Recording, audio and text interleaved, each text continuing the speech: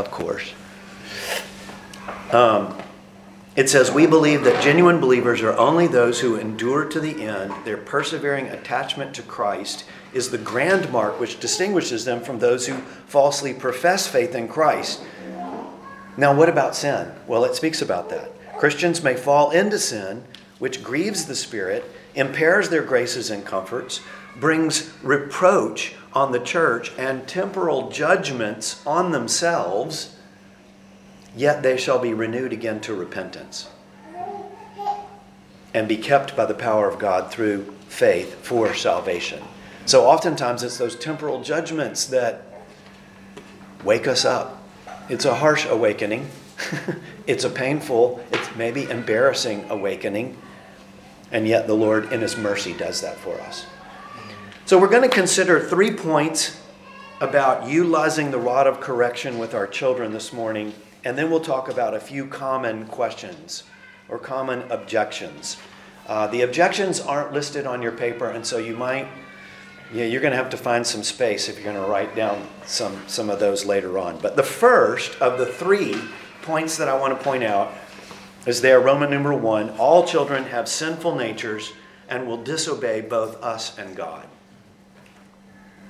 All children have sinful natures and will disobey both us and God. To understand God's plan, we need to hear what God says about the nature of our children. If children were born ethically and morally good or even neutral, as the world alleges, then they do not need correction. They only need instruction. They just need more rules. They just need the rules stated again or with different words. And this is what other religions teach about children and people in general. We just need to know the rules better. And we simply need instructions and more exertion of our willpower so that we can be good. And this is, of course, what Islam teaches. Just to point out one religion, we need to know the rules and through simple willpower, obey the rules. But is a child's most basic problem a lack of information? A lack of instruction? Are all the problems gone once they get enough education? Or once you reiterate the rules again and again and again? Well, of course not. Children are not born morally and ethically good or neutral. The Bible teaches that the heart is deceitful and desperately wicked. That's Jeremiah 17:9. The child's problem is not primarily an information deficit. The problem is that he is a sinner, just like you and I. The rod, then, as it is called in Scripture, functions in this context. It's addressed to meet needs within the child. These needs cannot be met simply through communication and talking to our children. So, if you remember Proverbs 22:15, folly is bound up in the heart of a child, but the rod of discipline will drive it far from him. And when this passage speaks of folly, it's not talking about mere childishness. So children spill milk, they pull things apart without knowing they can come apart. They, run a tricycle or a bicycle over a parent's toes by accident. And we do not discipline for childishness or even just immaturity. But we discipline for folly or foolishness. Foolishness is not simply silliness. It is sin. In Proverbs, foolishness is sin. In Proverbs, it relates folly or foolishness to the person who has no fear of God. He will not hear correction. The fool will not submit to authority. He mocks God and lacks wisdom. It says in Psalm 14:1, the fool says in his heart, there is no God. Who is the fool's God? Himself.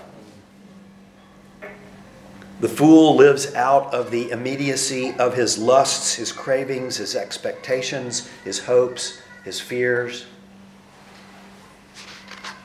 So ultimately, when we address misbehavior, disobedience in our children, it's a question of obeying authority. Will the child live under the authority of God and therefore under the authority of his parents, or under his own authority, driven by his own wants and passions?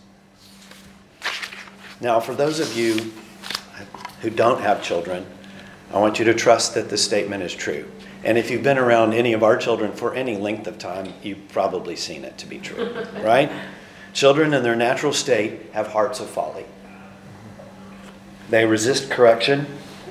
They do not have to be taught how to disobey. It comes very naturally. And if we allow this attitude to take root and grow all the way up through their teen years, we will have childlike children in an adult-sized body who will submit to no one, no rule, no authority, certainly not God, apart from our saving intervention in their lives. God's saving intervention through us.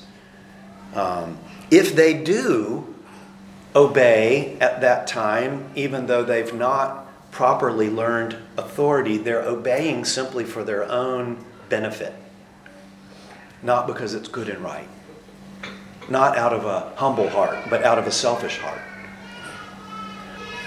Any questions? Let me stop right there. So that's the first one. Our children are sinners. Sorry to break it to you. Any questions?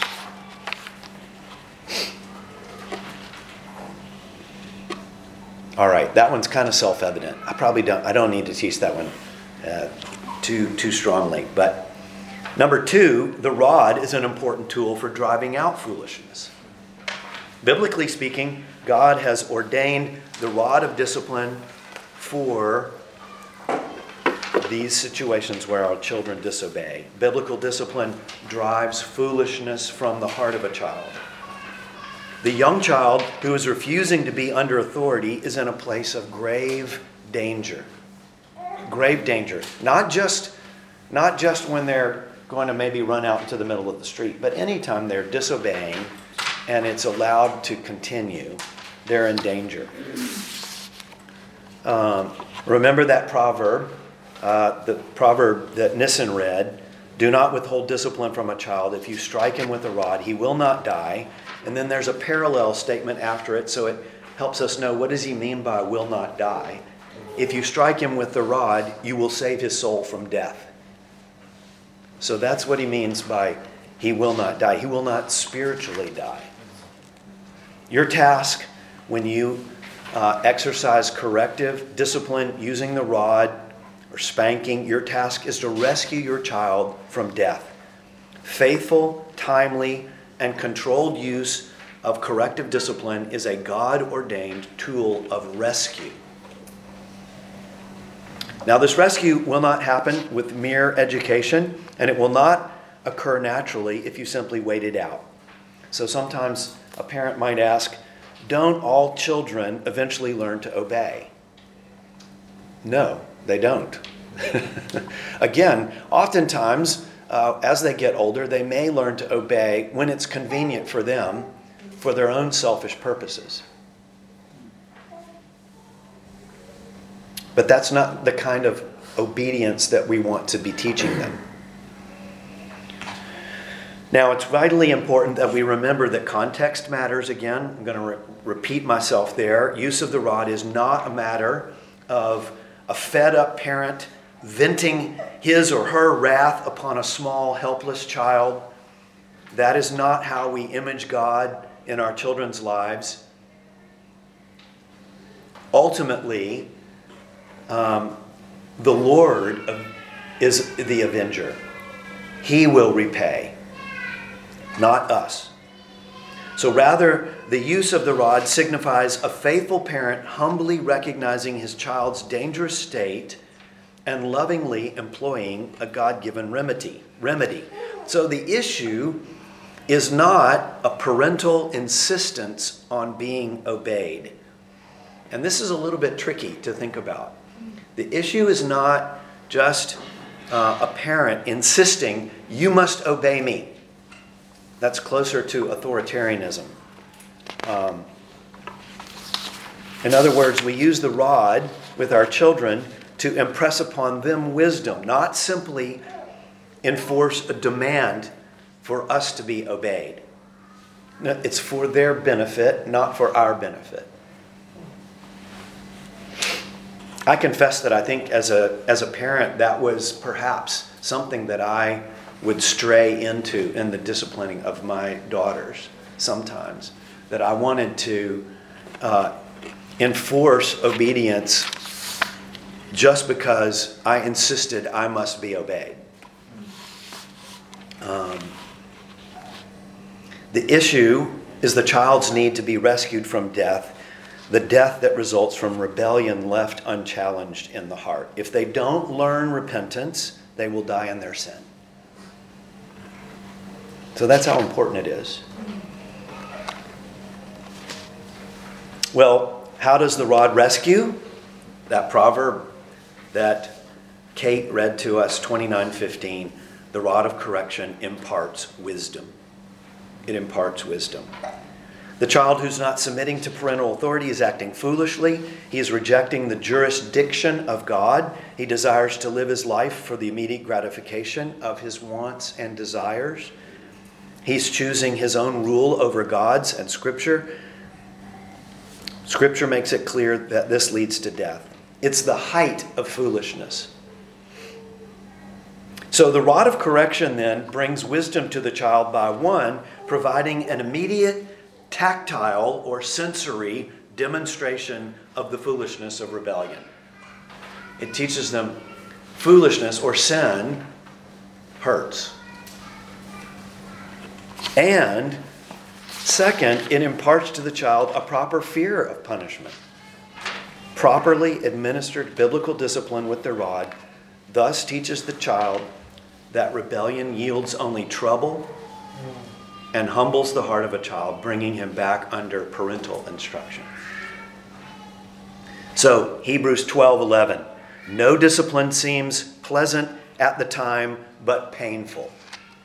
Later on, however, it produces a harvest of righteousness and peace for those who have been trained by it.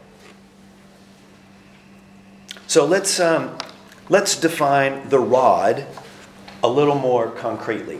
We've got a definition here, and this is from Ted Tripp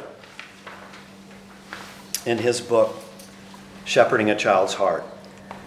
The rod is a parent in faith toward God and faithfulness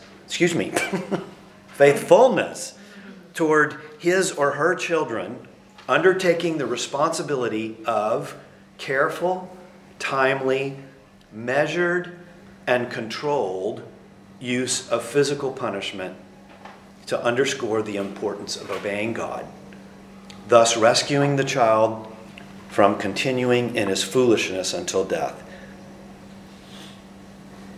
That's on your handout, isn't it? I didn't bring the handout with me up here.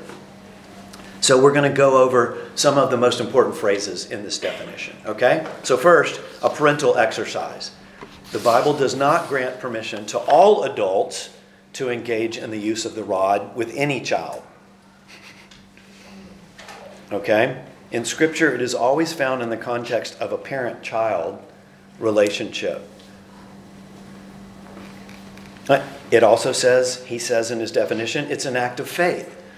So God has mandated the use of the rod. The parent obeys, not because he perfectly understands how it works, or because they're perfectly at peace with the biblical requirement, but because God has commanded it. Its use is an expression of confidence in God's wisdom and the trustworthiness of his counsel in the Bible.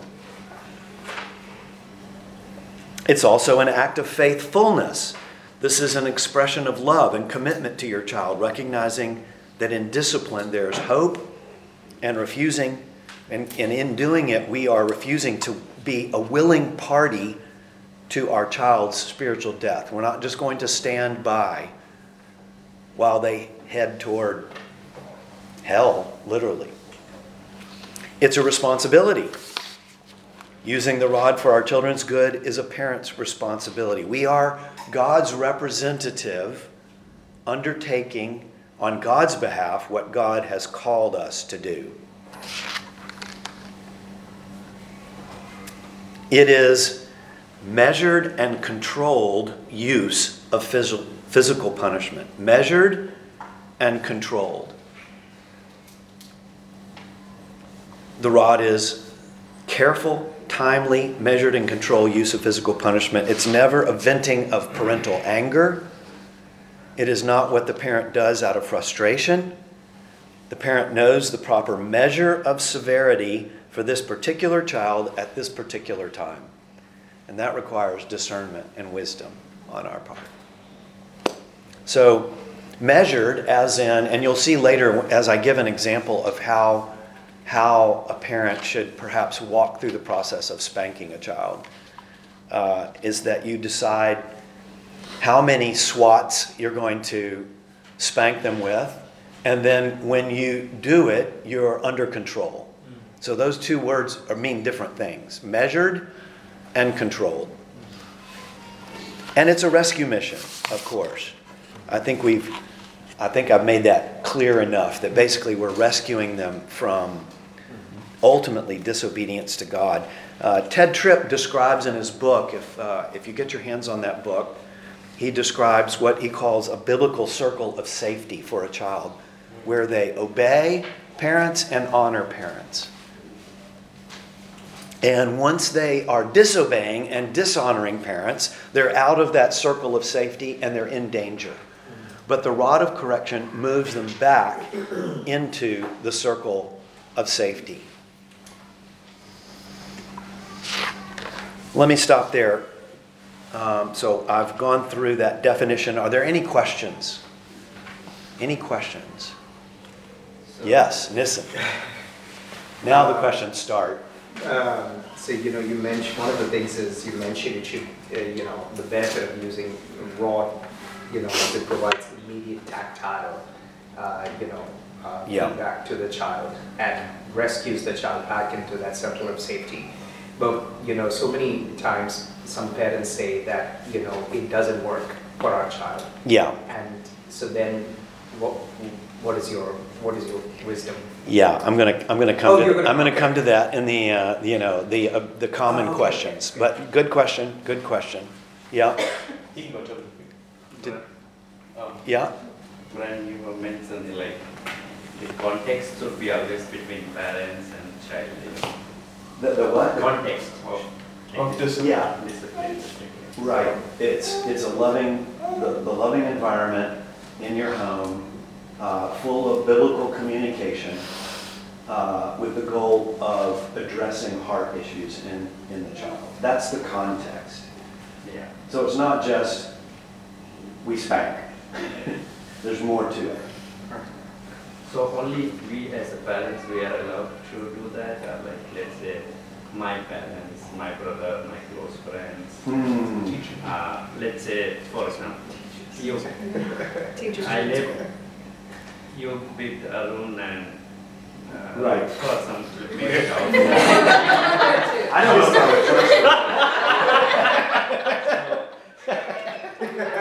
So I'm just saying that. Yeah.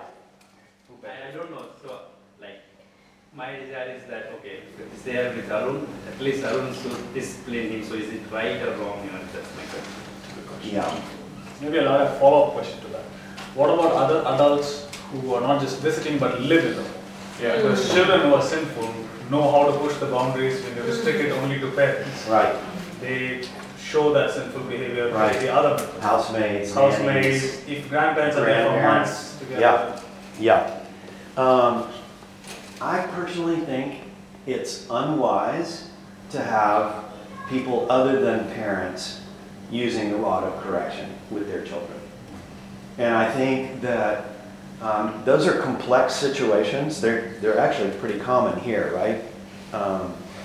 If you're in that type of circumstance, I think the parent needs to help whoever's around understand what they're expecting of their child in terms of obedience.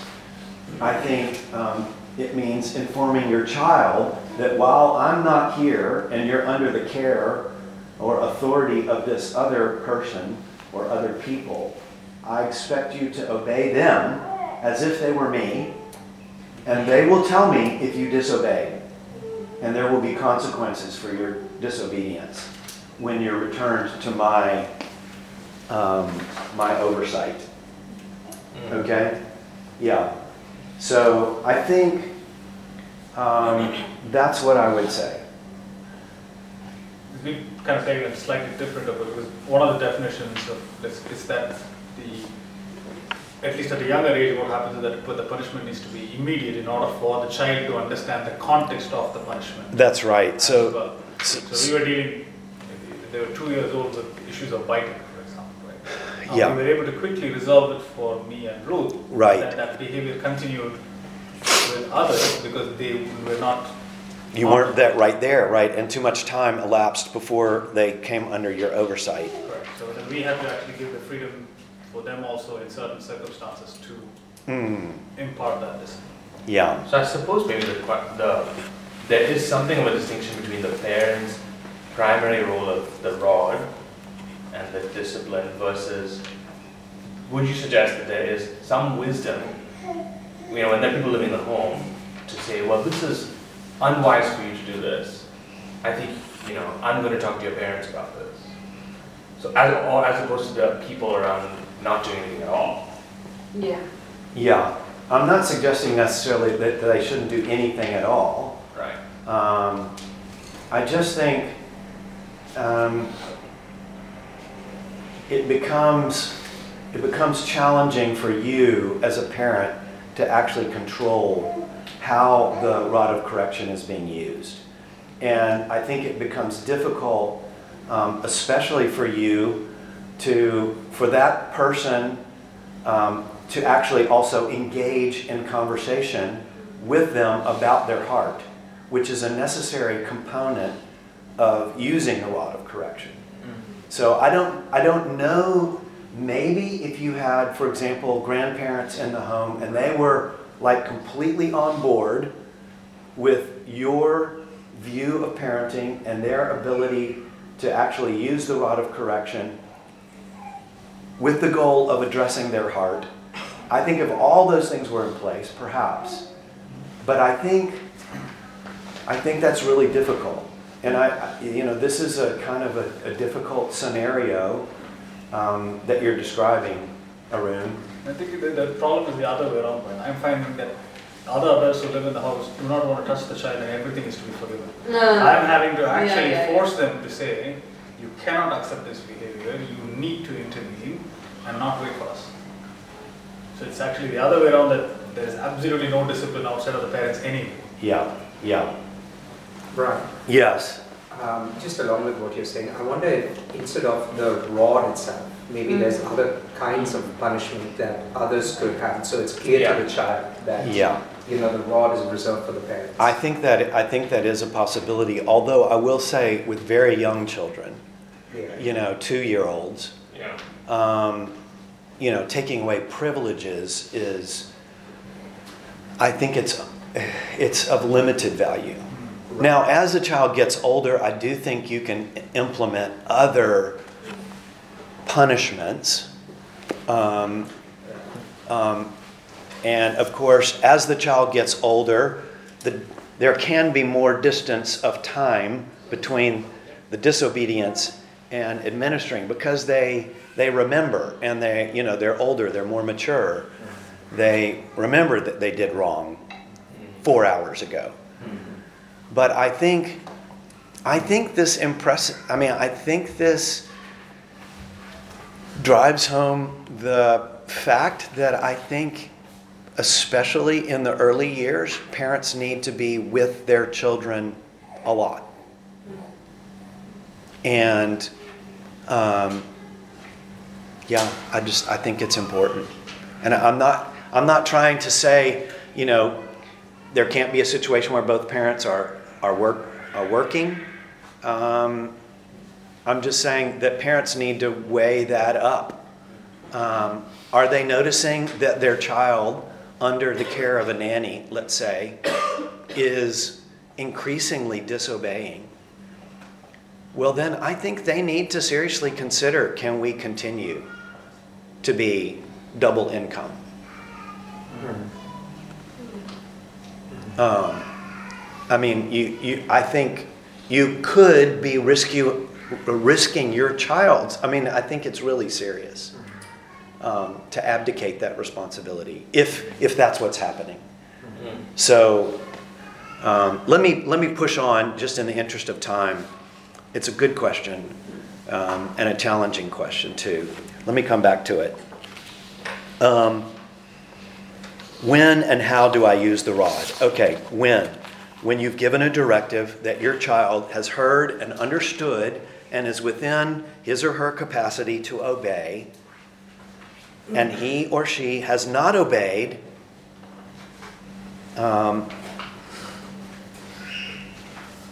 they've not challenged you or given an excuse. They have challenged you. Perhaps they've not obeyed. Maybe they challenged you or gave an excuse. Maybe they delayed obeying. And maybe they had a bad attitude. Then the use of the rod should likely be used.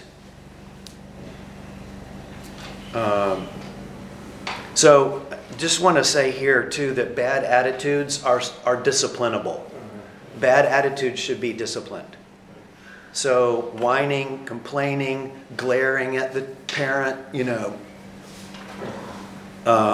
rolling their eyes, hitting or kicking, even hitting and kicking as you're trying to spank the child. That is a bad attitude. That's rejecting the parent in the midst of it. And how?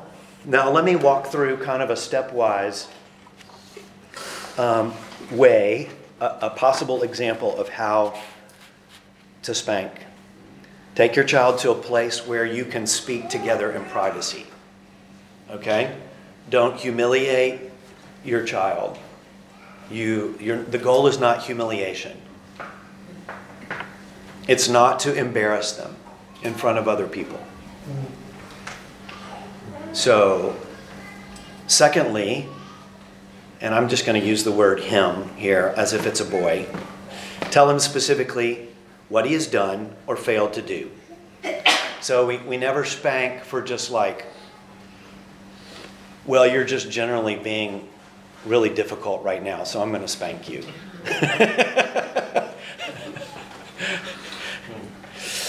Because I know there's some foolishness in there, and I think the rod's going to drive it out. I can't name it, but 3, secure an acknowledgement from your child of what he's done.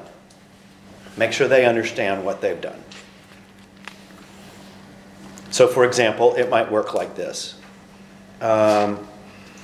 Little Peter, 5 years old, was told and clearly understood that he was not to call his sister stupid. He's memorized Ephesians 4:29, let no unwholesome word proceed from your mouth. But Peter, in front of his mother, angrily calls his sister stupid. Completely believable. Peter, the mother says, you were told not to say that to your sister. Go to the bathroom and wait for me. Okay? So you go to the bathroom or the toilet. The mother goes in the bathroom, closes the door. Peter, what was it that you just called your sister? Now this is assuming a child does understand and they say stupid. Yes, I'd said that. That's right. Are you allowed to call her stupid? No. So did you obey or did you disobey? I disobeyed. And what does God say has to happen when a child disobeys? They get a spanking, says Peter. The mother says, I'm going to give you 3 spankings, 3 swats. Now, of course, this depends on what you know about your child.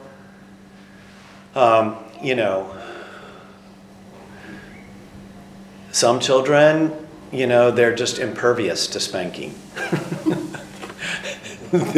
They're kind of like, yeah, is that all you got?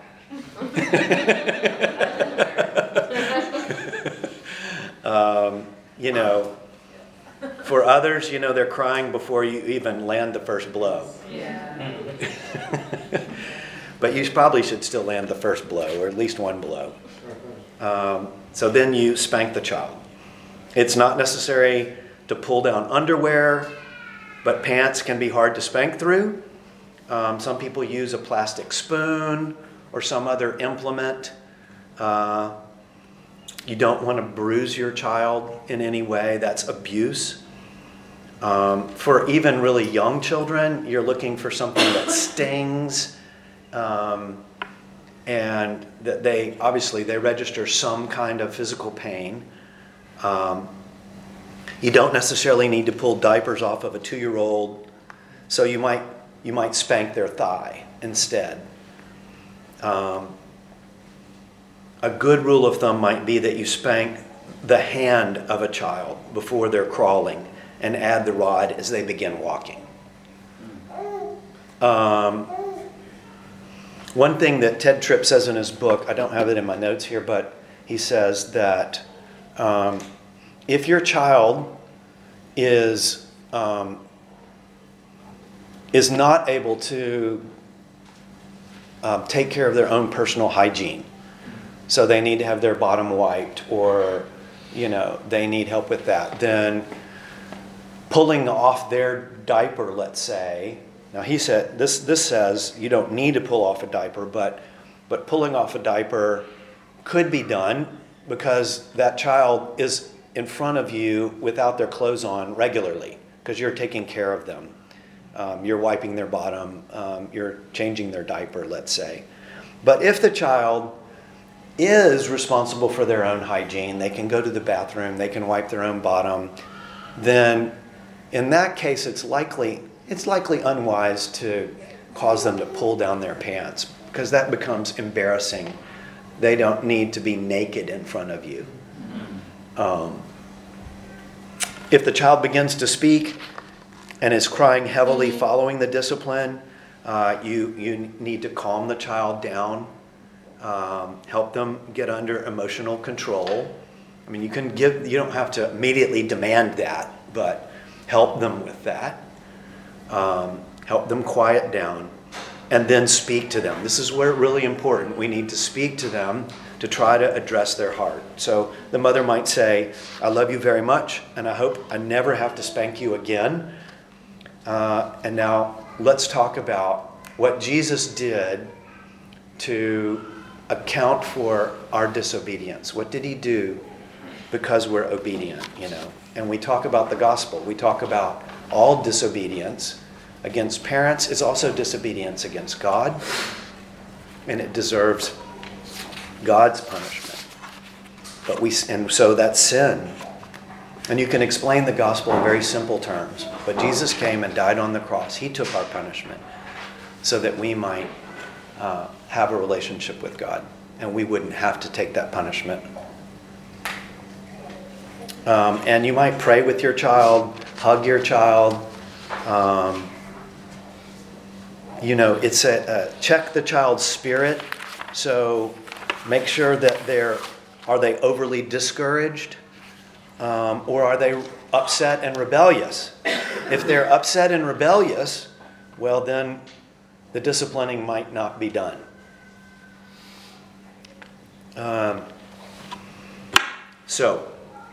And then it's good if they've committed sin against another child to go and ask for forgiveness and apologize. So that's a process, an outline. And when we do this, ultimately, this will make our children feel, ironically, safe. They will feel safe because they know where the boundaries are, and they know the consequences for disobeying.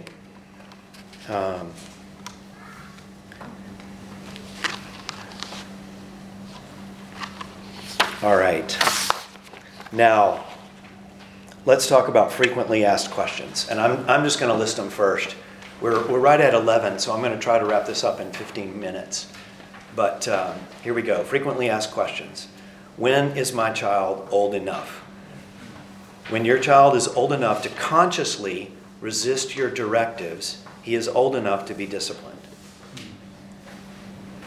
Discipline does evolve with age.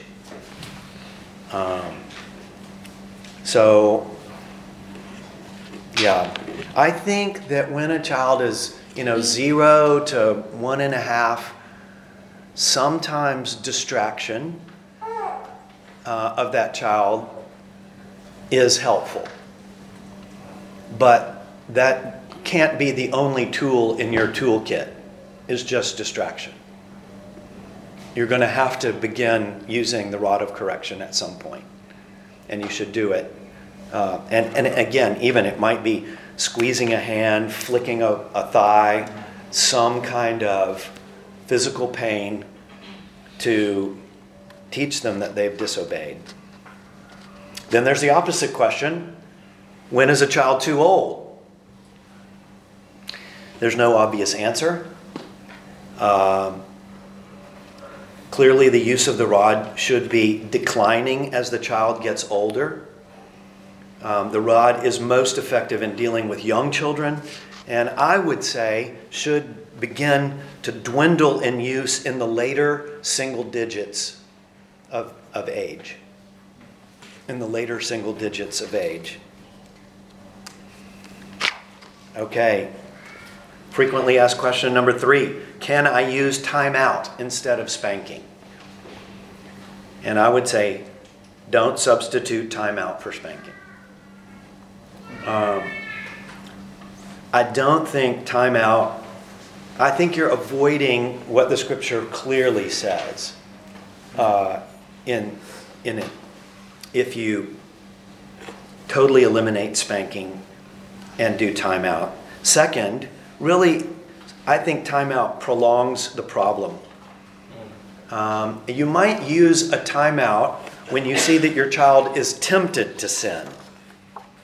So, for example, I see that you're thinking about leaving the yard and stepping outside the gate, which I said was not allowed. So let's stop and think about this before you disobey. So, however, I would say I'm not referring to kind of maybe having a cooling off period before or after using the rod. So your child may need to be calmed down. Let's say they're in a fit of anger and they've hit their brother. And they're just out of control.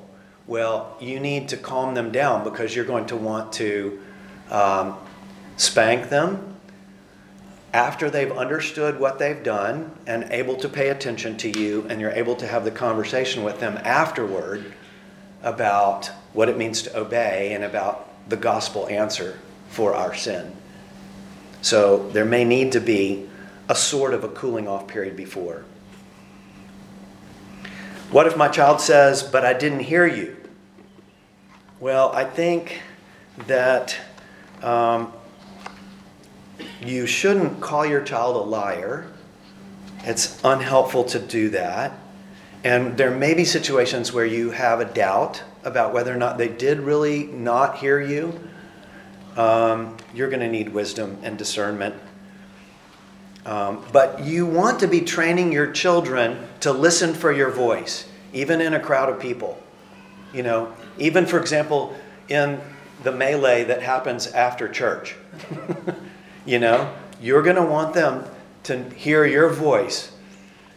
Jesus says, I call my sheep, and my sheep know my voice, and they come and follow me. You want your sheep to know your voice and to know that they're supposed to obey you, even if it's loud in the room, okay?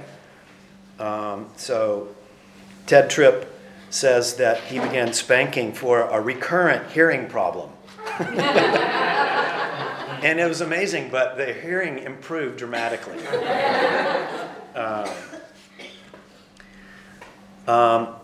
Here's an objection. If I follow your counsel, all I'll do is spank. And there may be days when you feel like that.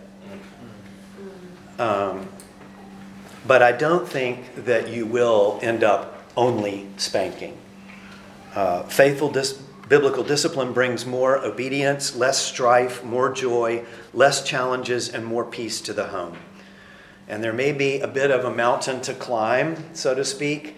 It may be difficult to get into these patterns and have your children know what to expect. But the more faithful the discipline, the more responsive the child. So, if you'll remember last week we talked about be consistent. Be consistent. And we talked about both parents having the same standard. So if you're not consistent and you both have different standards, that's going to be really confusing, and it's going to make it so that you probably are using the rod of correction more frequently. What if I'm too mad? Get your spouse involved or take a time out yourself to get under control. Don't pollute the process with your unrighteous anger. If you want to deliver the spanking, you're not ready to do so. If you're just really eager, I can't wait to spank. You're probably not ready. In fact, it's better not to spank than to spank in sin. So, yeah, and I would say that if you do spank in anger, and you do spank unmeasured and out of control, you need to apologize and ask forgiveness of your child.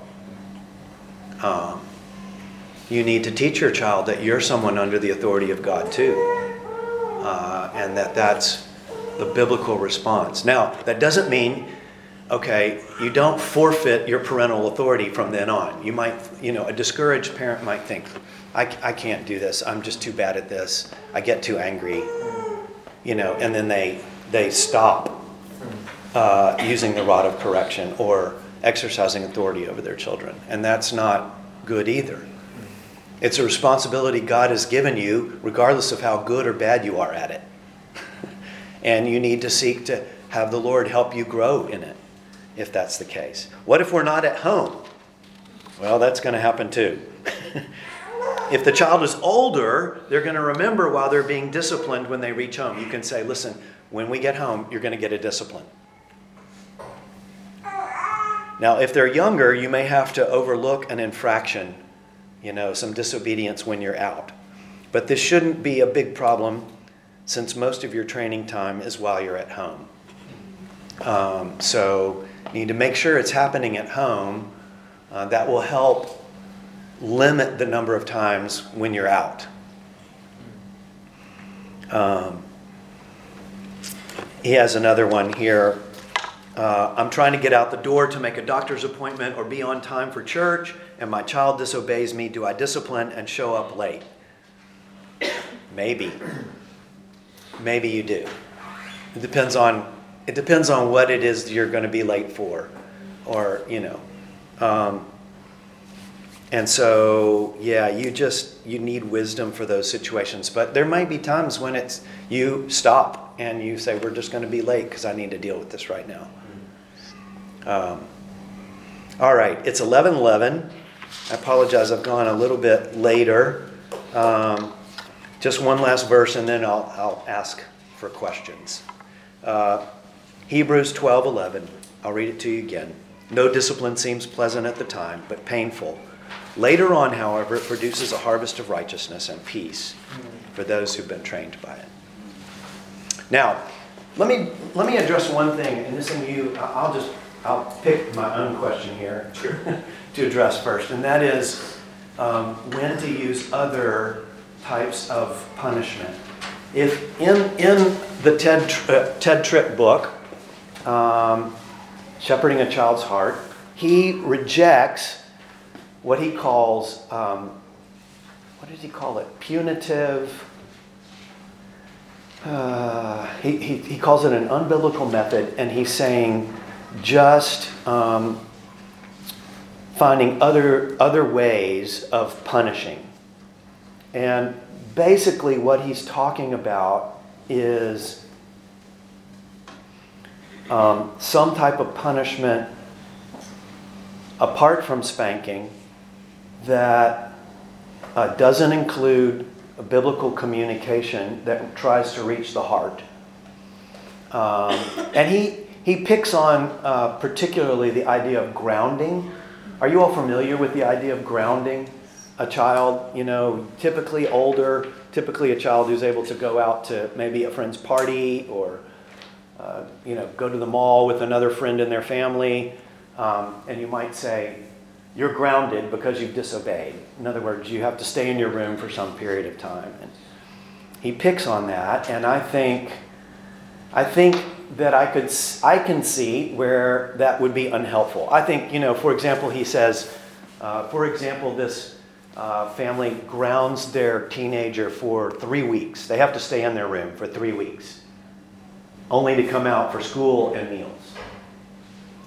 Yeah, I just don't think that's helpful. Look, a child will, basically you're putting them kind of in solitary confinement. House arrest. House arrest, right? For an extended period of time. And honestly, usually they have a lot of things in their room that can occupy them.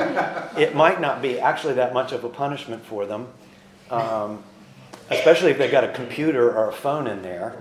That's just not helpful. But I do think that you can mix into spanking. You can take away privileges if you're sure that it's going to hurt, right? And you're sure that your child is going to be whenever the privilege is taken away, that when that happens, they're able to associate that with what they did wrong. Does that make sense? So I think, and then it can't just be the punishment, there must be the conversation as well that tries to get to the heart. So I think that's mainly what he's trying to criticize when he talks about just this punitive measures against a child. So Brian, just to be clear, you're saying that other punishments, but don't neglect the wrong. I think that's right. That's right. Especially in young children, 0 to 5. Yeah. That's helpful. But you may, like for a 9-year-old or a 10-year-old, you may say, you're not able to have any TV time today.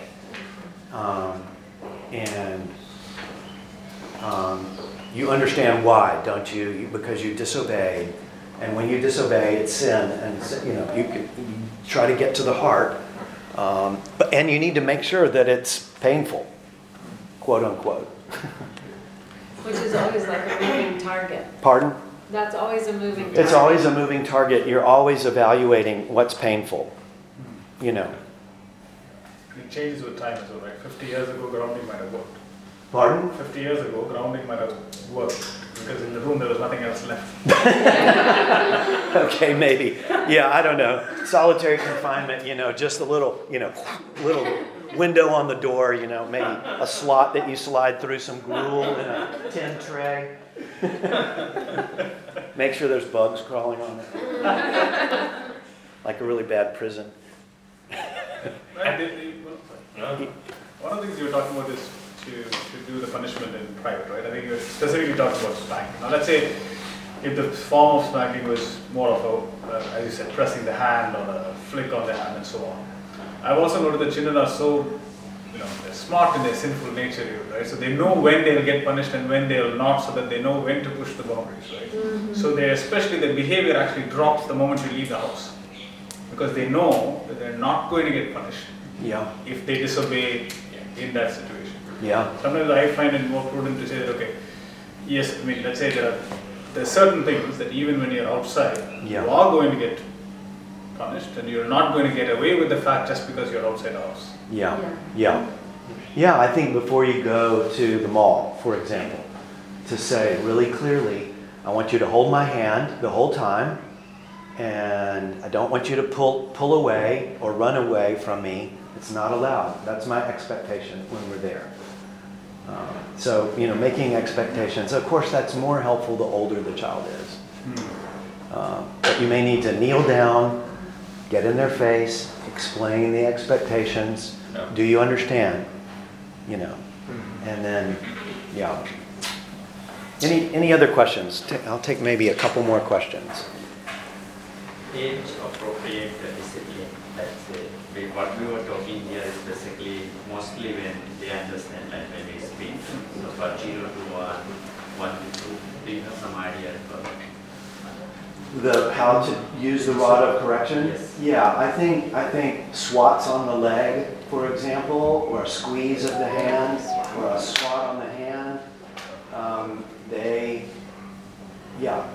So you're getting their attention. It's painful in a small way. So you're going to need wisdom. Any other questions? how will communicate? For second thing, let's say it's 1 year old. Tell him what he has done or failed to do. We cannot communicate nothing up to us. Yeah, I think, even for a 1-year-old, you might begin teaching them no, you may not touch, and Obey. your tone of obey. Yeah. The positive. I've heard Charlotte screaming, obey.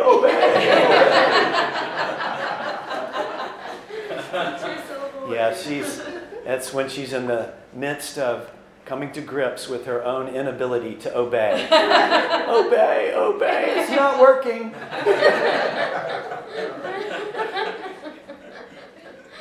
Yeah, they understand no.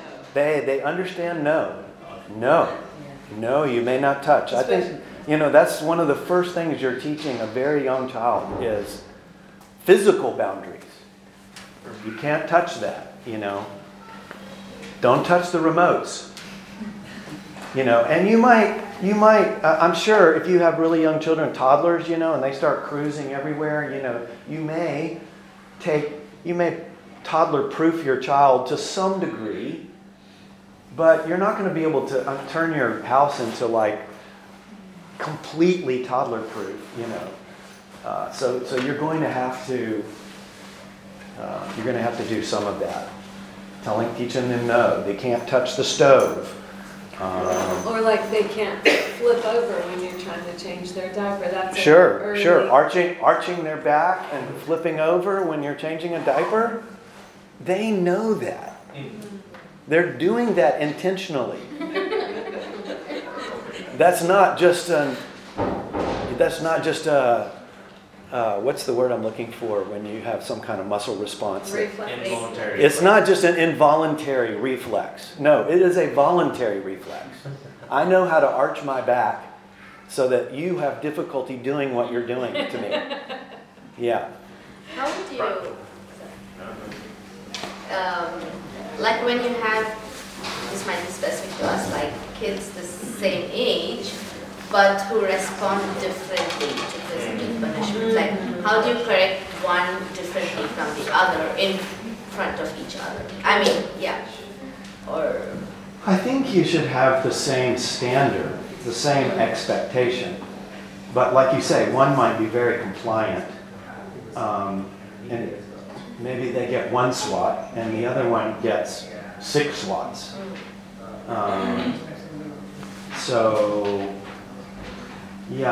And one might require far more conversation than the other one required.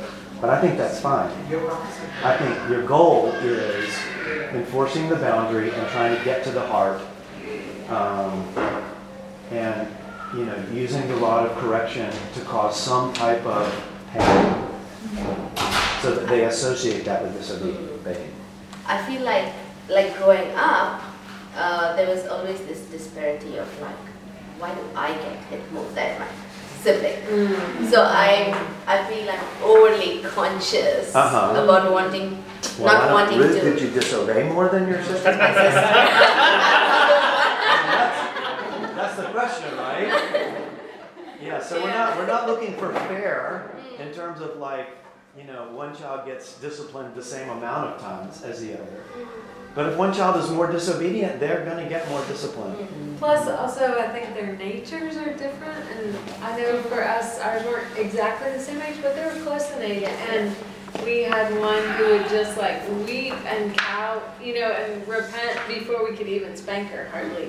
And another who was like, good luck catching me while I run away, And so they just had different temperaments. And yeah. I think it's okay. So it's okay to vary punishment. Yes, it is. It is. I mean, I think you want to have the same content. expectation of behavior. Yeah. But yeah, it's completely likely to have different degrees of disobedience in different children. Our second oldest was very compliant and very sensitive to discipline. I maybe spanked her a few times, I can't remember actually doing it, to be honest with you. But then the third oldest Leah was probably the most disobedient of all of our children. And now she's got a child who seems particularly disobedient. And, Leah will call us and be like, I've spent all day spanking this child. Like, it just goes on and on and on. And, she's like, I don't know what to do. I'm at the end of my rope. It doesn't seem like it's working. And I'm saying, and this is a 3-year-old. So, and she is a little imp. I've been there.